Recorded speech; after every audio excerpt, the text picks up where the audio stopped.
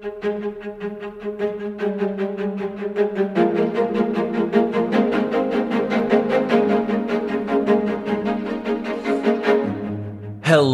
and welcome to Represent, an Elect 535 podcast. We're bringing you a roadmap to build a better Congress. My name is Nick Bushkar, and I'm joined by the co-founders of Elect 535, Michelle Olson and Rena Schnarr. Hey, Rena. Hello, Nick. Hi, Michelle. Happy New Year, Nick. Happy New Year. As always, we're joined by political journalist Angela Carbone. Hi, Angela. Hello, Nick. It's been a while since our last pod, so today we are going to catch up on both the Senate, the House, where we are with redistricting, and more. Rena, I'd like to start with you. What have you been digging into this week? The snow mostly, but if we are talking about the elections, let's start with Georgia because it's really easy. So the districts have been final. And really, it seems that there is not much work to do when it comes to the House. So it's all about the Senate, baby, because all the districts are either very red or very blue. The two districts that are kind of in play used to be CD6 and 7, that Macbeth and Caroline Bordeaux, respectively, were the incumbent. Now CD6 is very red. So Lucy Macbeth announced that she's going to run in CD7. There will be a primary there between her and Caroline Bordeaux, but whoever wins is very likely to also win the general. And that's also the case in all other districts. What does the Senate race look like? Well, the Senate race is, we have Warnock to defend. And we know that some people are going to actually step up to the primary. I just want to mention also that the filing date for Georgia is March 11th. So that's where we want to watch for. And after that, we will know all the candidates that are running. And I should point out that Herschel Walker is probably going to get the nomination on the Republican side. And so there have been a lot of polls out there comparing the two. And the most recent data shows that they are, amazingly enough, within a point of each other. Raphael Warnock, according to the latest Quinnipiac polls, is pretty much dead even with Walker. And there are other polls that show Walker up and other polls with Warnock up. But overall, they're right there. Considering all the political liabilities that Herschel Walker has, it's hard to believe that this is even a contest. But we don't seem to have any problem electing people with very questionable personal details in their lives. That 1980 championship runs deep in the state of Georgia, I'll tell you. And does anybody know how Warnock's doing in terms of fundraising? I would guess he's doing pretty well. Yeah, he's got a hefty war chest. I haven't gotten the numbers right behind me, but I know he was one of the top funded candidates in the Senate. And he might have had some money left from last time. I also want to kind of remind us that this is going to be in Georgia. It's all about getting out the votes, right? Everything is about getting out the votes. Who is the great candidate, which we may not know for some of those races that we are discussing today until the filing date and later on until we know how much money they raised and who is really gets to be a front runner. But Stacey Abrams is running for governor in Georgia. She will bring every vote that matters and possible out. So that's kind of should give us some hope. So beyond Georgia, Michelle, what state were you looking at this week? I've looked at a few. One of the more interesting states was Michigan, simply because they have finally finalized their map as well. And because they had an independent commission, a bunch of seats actually came into play, which was not the standard story of this redistricting match. Most states became less competitive. Michigan actually turned that on its head. Some of the more interesting things that happened, a couple of incumbents have to run up against each other in both parties.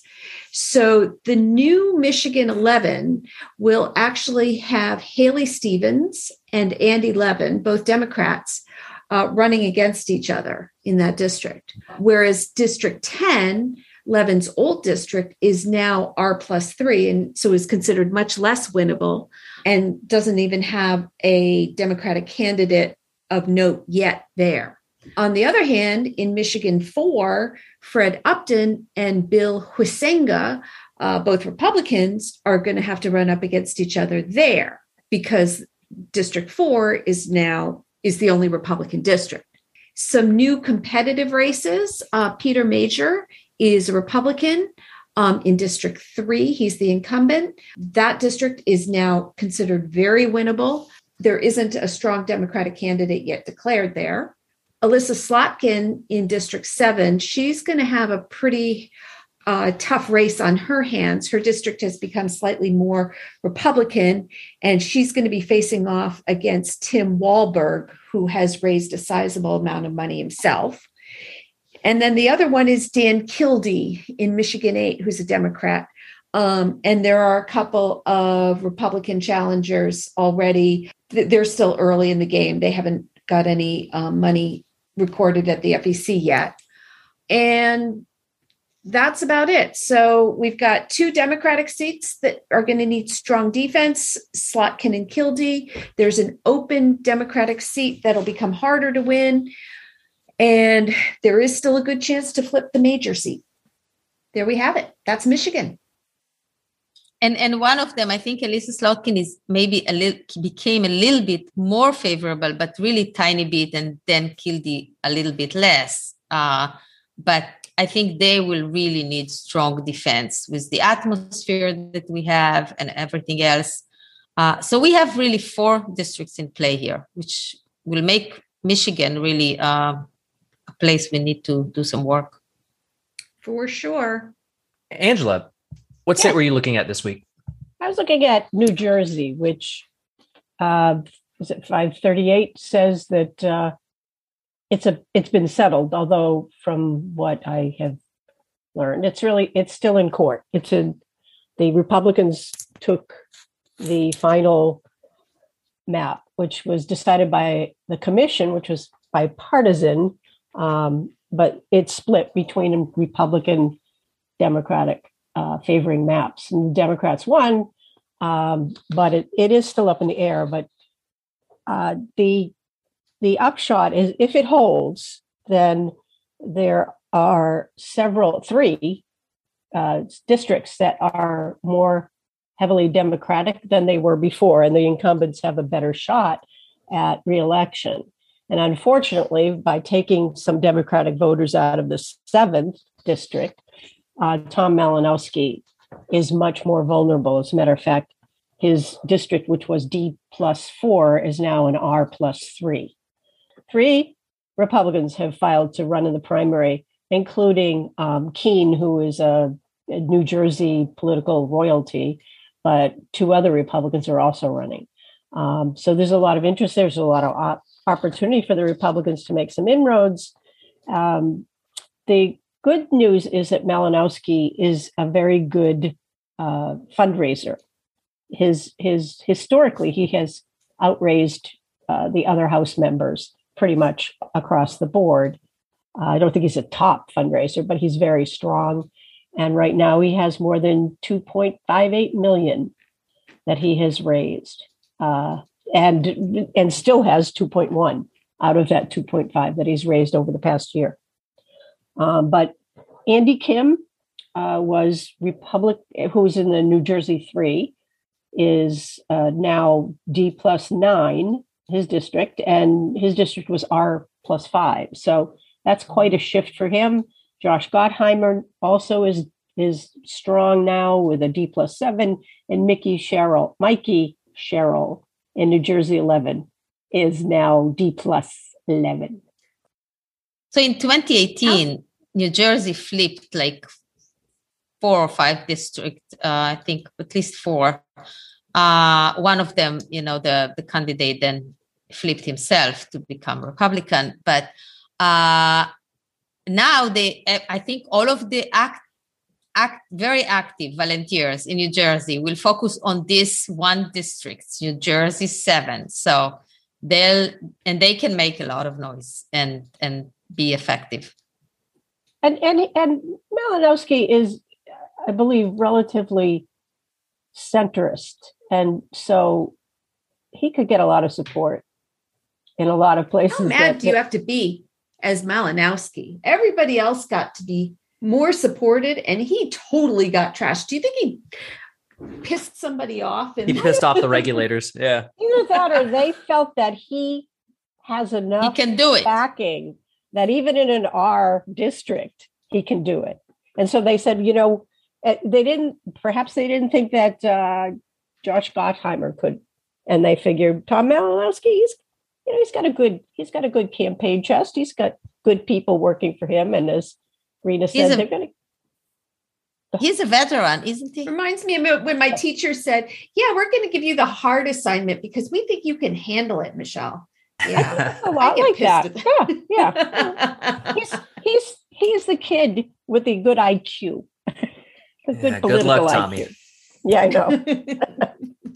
Well, to shift things over, I looked into Colorado, and Democrats aren't very happy about the map that was drawn for Colorado. They have an independent commission that draws their map, and it's been signed off by the Supreme Court there. And basically, it maintains the 4 Democratic districts that were there, the 3 GOP districts that are there, and then they gained a new 8th district. And it's quite competitive, actually. It's in the Denver suburbs. Democrats aren't happy because, Biden won the state by 13 points, I think. They feel a bit hard done by, but also it's a good thing. We need states setting a good example, not being partisan, gerrymandered like crazy. So pros and cons. One thing I do like about Colorado is that they have a decent website set up. You can check it out at redistricting.colorado.gov. It just gives you the rules, the different maps that were proposed, a win for transparency, I should say. The new district, though, that was created would have voted Trump +2 in 2016, but Biden +5 in 2020. So there's hope for that district, even though Democrats aren't super happy about it. It does make it sound quite competitive. And yeah, competitive, but trending blue, right? So right. So that's not a bad thing. Yeah, exactly. Cook, although even though that's the case, they have it as a toss-up, but they have it as a Republican toss-up. So slightly Republican. And my guess, I'm just kind of reading into it, but my guess is that it's just because of the national mood, right? Democrat stock is down. Biden's rating is down. So Republican toss-up as opposed to Democratic toss-up. And when's the filing deadline for the primary? I actually don't know. March 11th. March 11th. Thank you, Rena. Yeah, the only other point that I have here is, unfortunately, Colorado 3, which is currently held by Lauren Boebert, has shifted 2 points to the right with the new map. So that gives her an easier path to hold on to her seat. And her main challenger has already dropped out. So we'll just have to see what's going to happen there. But I assume she will probably be here to stay. Or she will Another be 2 primary. years of Lauren. Unless somebody will get her in the primary. Yeah, we'll see. I want to mention to that effect that the open seat, how critical it is to recruit excellent candidates, because that's in this kind of atmosphere, they were the one that, may make the play and get it done. Do you know anything agree. about anybody who's running there yet, Nick, in District 8? Yeah, so it looks like 3 Democrats have declared and maybe 6 Republicans have declared. On the Democratic side, there is 1 candidate with about $100,000 of cash on hand. And then there is a Republican who also has about $100,000 of cash on hand. So it seems a bit like the district, 50-50. Let's talk the big one. We need to get a little positive vibe on the air. I think we need to talk California. Oh, California. Okay. All right. And I can add another vibe after California. Yeah, we're going to have to cover Arizona at some point. So, we'll need something after that. Anyway, California. Let's talk California. California actually has a few flips now. So there are 3 districts that the good Democrats of California on the redistricting committee have made a little bit more blue, which means that 3 Republicans are potentially in danger of losing their seats. First one is in California 22, David Valadao. His district became much more competitive. And there are 2 Democratic candidates who have raised over $100,000 to face off against him, Eric Garcia and Brian Osorio. So we'll see where that goes. Mike Garcia down in California 27 also has some stiff competition. There are already 7 Democratic candidates against him. Christy Smith seems to be the one that's gotten the most financial tracking, and she's raised a little over $500,000 already. And then Michelle Steele's District 45 is also now a D+ district. And there is a de facto Democratic nominee, Jay Chen, who has raised over $1 million, and there is no one else declared in that race yet.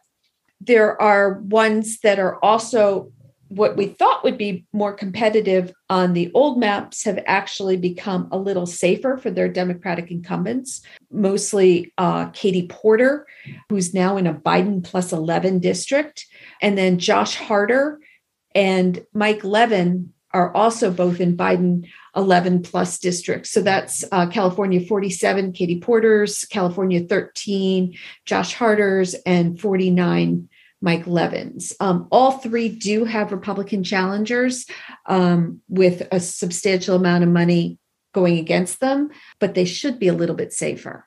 Unfortunately, in order to have some of those gains, district number 22, which is where our favorite dude, Devin Nunes was, that district, which did seem more competitive at R+4, is now like R+8 or R+9. So that's staying red for a long time. And then there are these 2 districts, California 40 and California 41, that are listed as more potentially competitive. They were Republican, but they're still looking like likely Republicans. So the grand takeaway for that is 3 districts are a little safer as Democratic holds than we thought there would be. And there are three districts that are more Republican flippable to Democrat. So, the California Democratic Redistricting Committee did its job for the party. They delivered. They delivered, counteracting the Texas Republican Redistricting Committee. So, tit for tat there. Yeah. And I would say that California 40 is, seems, from the 2, 40 and 41, more doable. I just heard yesterday that McClintock in California 4, which I know we know about a lot, may not run. Ooh. So, yeah.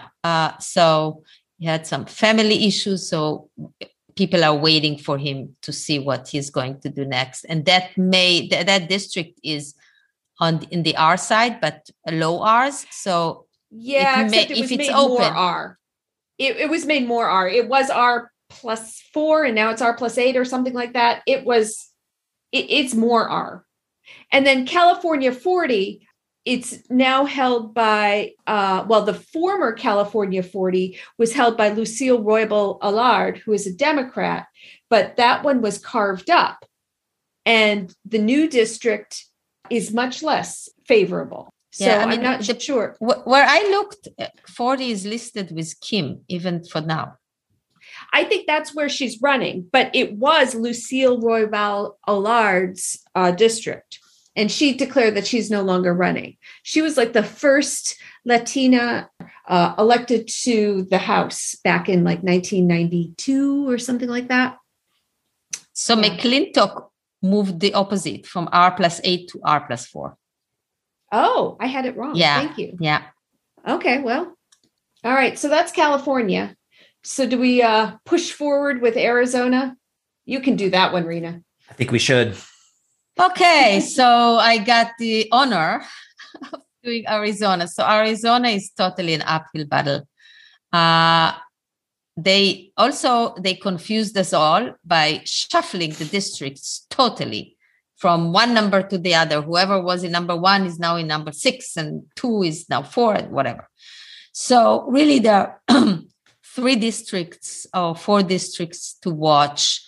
The 3 Democrats, Arizona 2, held now by Tom O'Halloran. Arizona, what's now is Arizona 6, the new one, were Ann Kirkpatrick's old seat, and she announced she was retiring long ago, and also potentially Stanton's seat.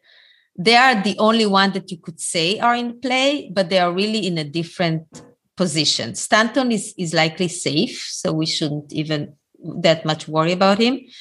The open Kirkpatrick seat is really the one to focus. That's going to be hard. Depends also on who are the candidates that are showing up.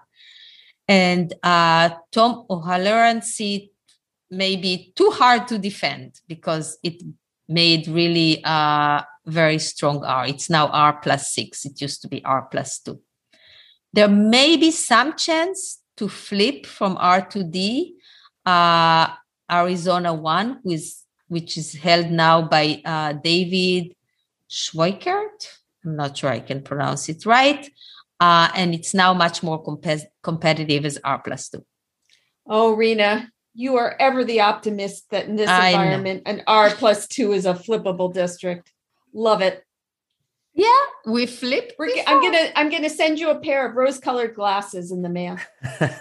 For any R+2, we flip.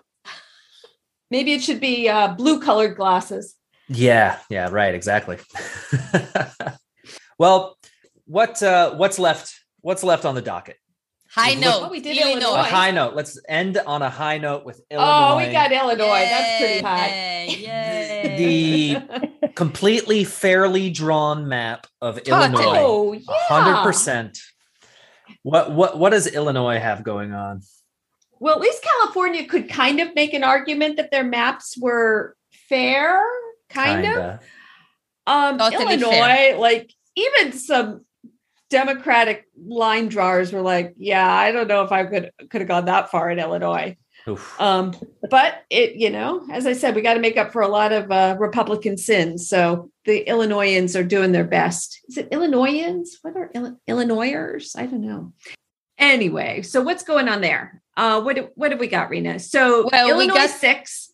Let's start with Illinois 6. Easy. Yeah. Not something to worry Sean about. Casten. Yeah. Well, so there are now 2 incumbents going up against each other in Illinois 6. So that was the most interesting thing. Sean Casten is now running against Marie Newman, who's kind of pissed that her home was put into Sean Casten's district. And so she decided she would run against him rather than moving back to the new Illinois 3.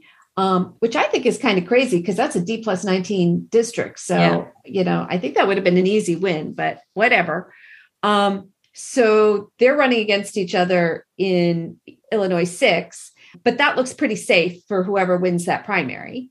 Then there's the new Illinois 12, and there are 2 Republicans who are going against each other there, Mike Bost and Mary Miller. And whoever wins that's going to win the seat. So again, it's kind of a tit for tat there. And then there's this Illinois 3, which as far as I could see, did you find anything, Raina, there of anybody running yet there? No, but I'm sure they'll declare. Yeah. And it's March 14 is the deadline to declare in Illinois. Oh, yeah. And actually, I checked my notes. There are 3 that have declared, but they haven't raised any money yet. So we don't have any idea. Yeah, and they might have raised in January, and therefore it's not publicly available yet. Yeah. And then we've got Illinois 13, which is also without an incumbent. And that's gone from R+4 to D+4. And so we do have a bunch of candidates there on both sides. And there's been some money raised, but it's still early on there to see how that's shaping up. But that should be a very winnable seat for Democrats.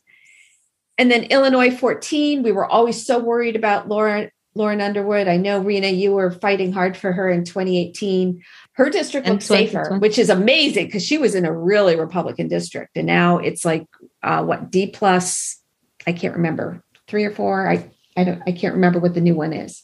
And then the last one is Illinois 17, which is Sherry Bustos's old seat. Sherry Bustos is retiring. You may remember that she was in charge of Red to Blue in 2020, which didn't go so well, but we'll put that aside. And so she announced that she was retiring. There are Democrats who have declared that they're running, but it's again early on there. However, Esther Joy King, who ran against Sherry Bustos and almost won in 2020, she has declared that she is running again. So I'm quite certain that she will be the nominee there because she still has quite a bit of money. So bottom line, whatever the Democrat cast was also not so safe. So we have the Illinois 6 and 14 and 17 are now much safer than before. And then we have 2 new districts that are very likely to be these. What else can you ask for? There are actually three Democrats running in the Illinois 3? Yeah. No, there are 3 that have declared, but they don't have any money yet. So I don't really consider them declared until I see some money behind them. Except that at least one of them, Delia Ramirez, is in the Illinois House. So she's kind of a known quantity. That's legit. Where one of them is a teacher at the Art Institute, and the other is a member of the Chicago City Council, which is another. That's pretty high profile. Are you dissing art teachers everywhere? Absolutely Angela, not. No. So I'd kind of like to pivot now, because the shadow sort of hanging over all of these races is the national mood, is Biden's approval rating, everything that surrounds that. So I'd just kind of like to open it up to all of you. What are your thoughts about that, where that is headed, what that looks like, how you think it'll interact with these races? I've been doing a little bit of looking at that, Nick. So I wanted to see if I could figure out how much this approval rating would really determine the outcome in November. So I did a little bit of historical lookups, and it's a pretty strong correlation between the presidential approval rating and how the midterm works out. And especially these days where people are ever more partisan than they were before, they do tend to vote how they're feeling about the administration. So right now, Biden's approval rating is about 42 in the positive direction. I hate to point this out, but that was about Trump's number at this point during the election. He was at 40, Biden's at 42. So Biden's doing a little bit better, but not great. And when you do a historical regression, that's a math term, you will see that with those kinds of presidential approval numbers, we would expect a loss of around 40 to 50 seats. Not good. If you follow that regression line out to say, what would historically, the approval rating have to be of a theoretical president such that he or she would hold the House as the House is defined right now? That is, you can only lose 5 seats. The presidential approval rating should be north of 60%, more like 65, 70%. Do you have any sense of the last president that had that approval rating at? Would it Clinton. be Happened Bush? to Nick. I have a whole graph. That's my to guess. show My you. I guess- actually saw the Yeah. graph. I haven't seen the graph. My Yeah. guess is going to be W because of 9/11 and the war. Both W and Clinton. Good for you, Nick. That is exactly right. All right. George W. Bush actually had, of all the presidents, the highest approval rating at the time of the midterms. Can you believe that? His approval rate? Sorry, I take it back. Clinton was slightly higher.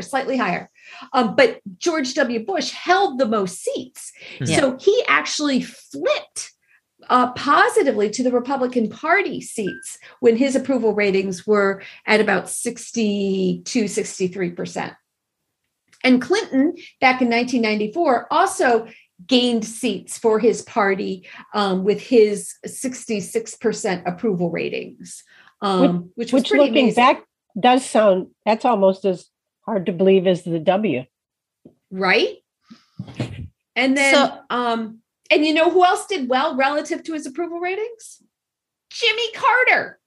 Jimmy Carter only lost 11 seats for his party, or the party only lost 11 seats when his approval ratings were at 49%, which is an outperformance based upon the presidential approval rating. But I will point out some positive things that we have to also keep in mind. One, in 2018, the Democratic voter turnout was 98% of what it was in 2016. So in the midterms, Democrats totally came out, and we had that wave that we anticipated because everybody was just horrified that Trump was in office, right? And by comparison, Republicans had 40 million voters. So I think I'm guessing that they had a 60% turnout by comparison. So, that's what was the blue wave. So if we can keep those kinds of numbers, so they had about 60 million voters in the midterms in 2018. If we can raise any numbers like that, you would think that we could actually do better than expected, better than what the historical numbers would show you, if people are still worried about the state of our democracy. So I'll stop my rampage there. I just pulled up the generic congressional ballot average on 538, and that's sitting at R+2 on average. So 44.3 to 42.3 is what I see here. I mean, there are plenty, of course, the last thing that came out was a YouGov poll with a Democrat +4, but the average is R+2 right now. And that flipped interestingly in November of 2021. Democrats lost ground. Afghanistan? November. Oh, November. No, November was not Afghanistan. What? So what occurred? There was a precipitous drop starting in October. Democrats were holding strong in the generic ballot until October, and then it started to drop. What would have happened October, Delta November? wave. What was the economy? Yeah. The economy, Delta. inflation. No, I don't Delta. think the inflation was here Not yet. inflation yet, but the Delta. economy. Delta was affecting the Delta economy. wave and the bifurcation in what the response was. That makes sense. And the Democratic response was out of step with the national polling. Also, the whole fight about the bills and to get something passed in not getting Congress. anything done. The cinema mansion, nothing can get passed, kind of thing. It was still reverberating from Afghanistan, where that was viewed as a complete failure. Definitely. When was the Virginia race? The Youngkin win? November. You're right. Okay. Yeah. So let me ask you, Youngkin, that race, do you think he won? His win is attributed more to his personality versus the other guy's personality, or it was all about schools? the atmosphere. So that particular issue that he made front and center, right? And forgot the name of the Democrat guy, messed up, right?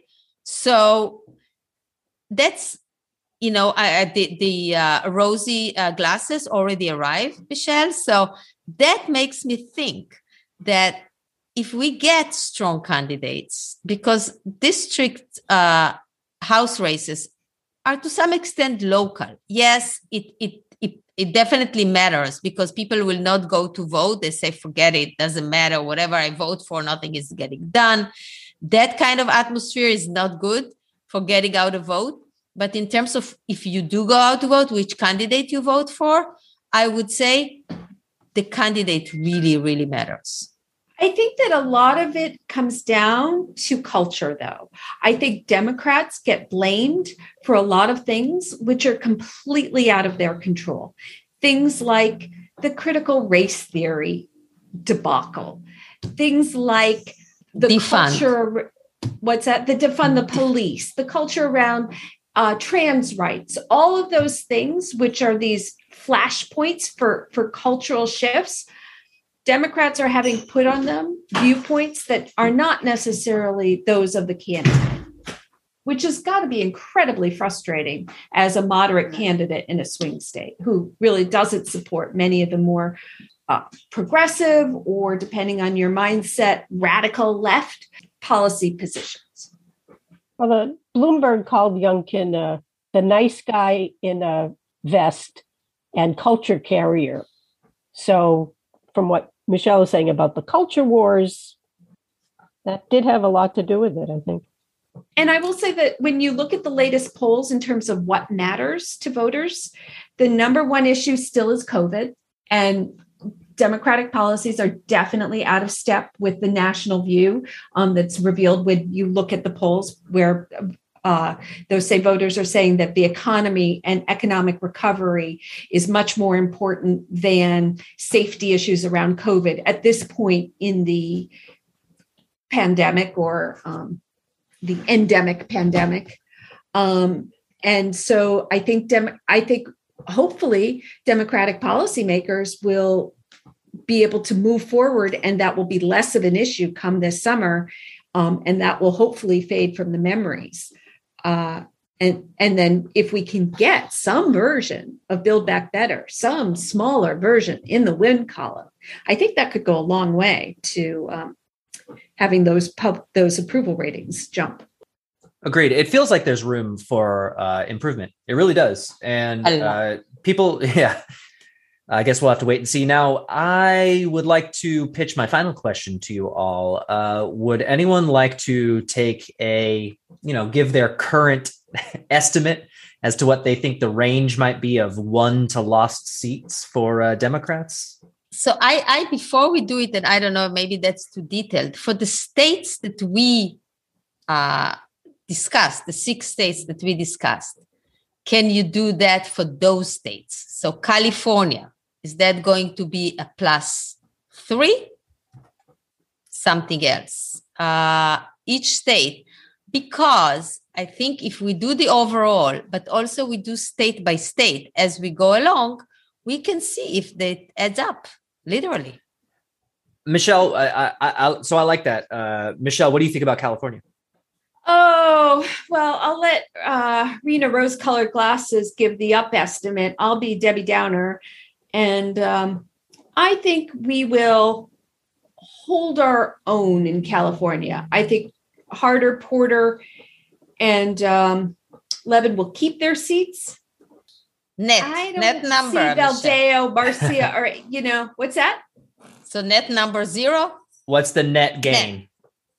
Or net loss? 0. Angela, what about Jersey? I would say, what about other people on California? Sorry, for California. So California? We can all go around for California. Yeah. I'll go D+1. Let's do it. I'll go D+2. 3. Wow. Oh, wow. 0, 1, 2, 3. Okay, are we recording everything, right? So we know. Yeah. Okay. We are. Now we know. And we can revisit it when the candidates really shape up, because I know it's a lot. That's just preliminary. Okay. What's the next one? Sorry, New Jersey? Jersey. I would say D+1. I'm there too, D1. Which 0. R is going to flip there? Well, 0. I think you've got a much more competitive, at least one of the 2 competitive districts. That's where I'm going. I'm going R+1. Okay. I'm going 0. I'm Status quo. got those sky color glasses on. Let's see. So in Colorado, I will say I think Democrats will win the new seat. You have Jared Polis is a very popular governor. The state itself is trending blue, and it's a new suburban district. D+1. I'm with you, Nick. Ditto. Okay. There we go. Wow, we have an Nice. agreement on something. All right, what else? What other states How did about we talk about? Michigan? Michigan. Michigan's a toughie. I don't know. Michigan. Michelle? Michigan. Okay. Michigan. All right. Well, let me do a little quick math here. I haven't given it that much thought. Let's see. Even. I'll go I with say even. Slotkin holds. I think Slotkin's strong. I don't know that much about Major, and Dan Kildee, he's pretty strong too. Yeah, I'm going even. I'm going even too. I'm going R+1. Even. I think Angela and I may be about the same so far, all in. No, she said No, R I just said plus one R+1. That's not. I know, and I said R even. +1 and So when D I plus was- one in We are New even. Jersey. And I was- all. Yeah. It's a wash between the two of us. Okay. Well, And then Georgia what about is Illinois? easy. Georgia is easy, right? Oh. Nothing. Even, right? So Yeah. nothing. No, R+1. R+1 because we're losing because the it's district. it's another district. oh, R+1, correct. Yep. Yeah, and Arizona? Illinois then. What about Oh, no, we have to do Arizona first, so we end up in Arizona? Okay. No. Okay. R What about plus 2. Yeah, probably. R plus 1. Well, because of Arizona 1 flipping. Arizona 2 now. Tomo, yeah, he's now in 2. He was in 1. Yeah, there. And Okay, Illinois. Illinois. I think I'm going to say D+13. I think. That is nice. Yeah. Talk about those blue glasses. D+2. No, probably D+1. Michelle. Even. So you say we don't get any of the new seats? Well, wait. Yeah, I mean, we've got Illinois 13 and Illinois 3. Both of them, I think we can get if we get them. Oh, but we lost. Right. Sorry. Yeah. Although I think that we might lose Bustos' seat. Okay. Yeah. All right. D+2. Sorry. Well, but Wrong did math. we lose Mary Newman seats? Are we losing one of them, Sean or Mary? Yeah. So Illinois 3 is Marie Newman's seat. It's D19. Right. So it's going to be that one and hers. So that's even. So then there's this one other new seat, 13, which is a D+4. So we should be able to get that, but we could lose Bustos' seat. So yeah, D+1, shouldn't it be? Yeah, but did Illinois gain anything? That's, I guess, where we're missing some of our. If they didn't gain, then it should be +1 because it's only the one that replaces the Republican that merged. So I thought they gained one as well. Okay, so D+1. Okay, so I don't know how we are doing in terms of the summary altogether. Yeah, I'm not sure either. But I want to bring another state, West Virginia. Yes. Do go on. And What about West Virginia? R-1. Good point. They they're lost losing the a seat, seat, right? and Yeah. they are all Oh. our seats. So we should never You forget need that. it to end on a positive note. Yeah, Yes. ending on a positive note. I like it. I think that's enough for today. I want to thank each of you for joining back up since it's been a while since our last pod. And let's not wait as long to do it again. It was a blast. Yeah, well, we should do the next 6. There are 6 more states that are really. Yeah. Who's on the docket for next week, Rena?